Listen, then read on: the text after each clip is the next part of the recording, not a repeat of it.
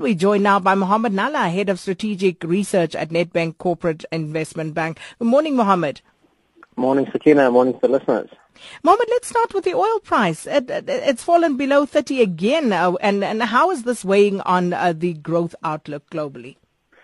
Okay, so Sakina, this oil price, you'll recall when we broke 36, there's nothing here from a technical support level all the way down to around $18 to $20 a barrel. And so we're seeing some sort of stickiness around 30 because there's a little bit of a round number that comes through there. But effectively, we saw it dip below 30 earlier in the week. It then bounced up very sharply. But unfortunately, in yesterday's, or fortunately for us, unfortunately for oil producers, in yesterday's U.S. session, we actually saw it give back any of that bounce that it had managed to get in place before the U.S. markets opened, dipped below 30, and now hovering around that mark. What does this actually mean? Well, we know the supply story, because that's really the driving factor with regards to the oil price right now. We know that supply remains very robust, and it's unlikely to change anytime soon. We certainly would only start to see a credible supply-side response, arguably in the latter part of this year.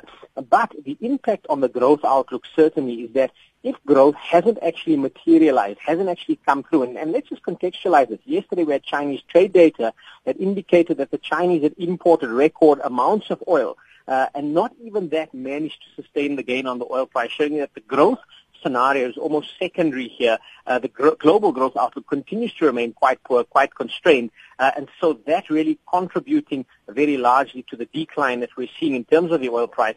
This will mean some sort of reprieve for oil importing countries like South Africa, but you know my view in terms of the fact that I do strongly suspect we will get another fuel levy increase in the main budget in Feb, and that will mean that some, if not most of that gain will probably accrue to the fiscus rather than to consumers' bottom lines. I'm hoping your prediction there does not come true, but anyway, you know I hope better. So too. Yeah. You know better. But looking at what's happening globally and the current economic climate, Mohammed, risk appetite waning, and there's been a sharp sell-off in the U.S. market.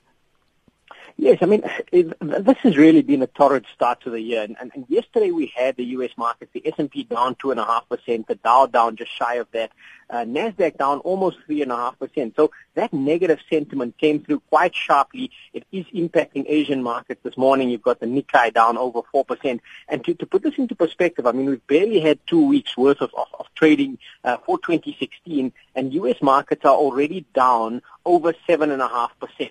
So that's quite a very soft start to the year. It's a terrible start to the year, actually. And right now is related to the fact that we've got a lot of risk on the horizon. We've got the Chinese story that just refuses to go away. We've got the Fed hiking interest rates. So all of this contributing to rather negative risk appetite. And so this unfortunately means that negativity is going to filter through to our market. We had somewhat of a positive day yesterday. We ended flat, but at least we spent some of the day in positive territory. But unfortunately, I can't say the same for today. I get the sense that negative risk appetite is going to come through with quite a vengeance, specifically because if you have a look at the commodity sectors internationally, those have been very hard hit. And unfortunately, it's not the bulk of our market, but there is still a reasonably large chunk of our market that is still quite commodities exposed.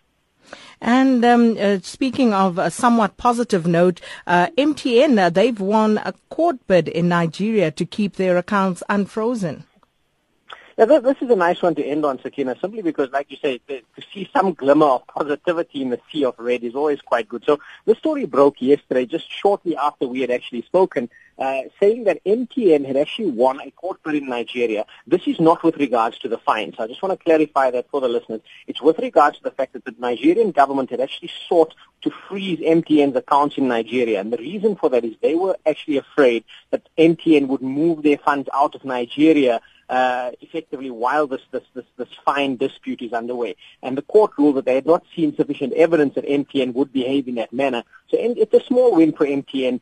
We do know that they had just recently bought another company in Nigeria, so certainly a signal of intent that they want to stay in that economy. But the dispute around that massive fine has still not gone away. They are still going to contest that in court. And that will remain the cloud over MTN's head. But yesterday, markets certainly liking that news as it broke, and the stock ended up around 3%. Well, thank you, Mohammed Nalla, Head of Strategic Research at Nedbank Corporate and Investment Bank. 105.8, the home of SAfm in Niceland. SAfm, South Africa's news and information leader.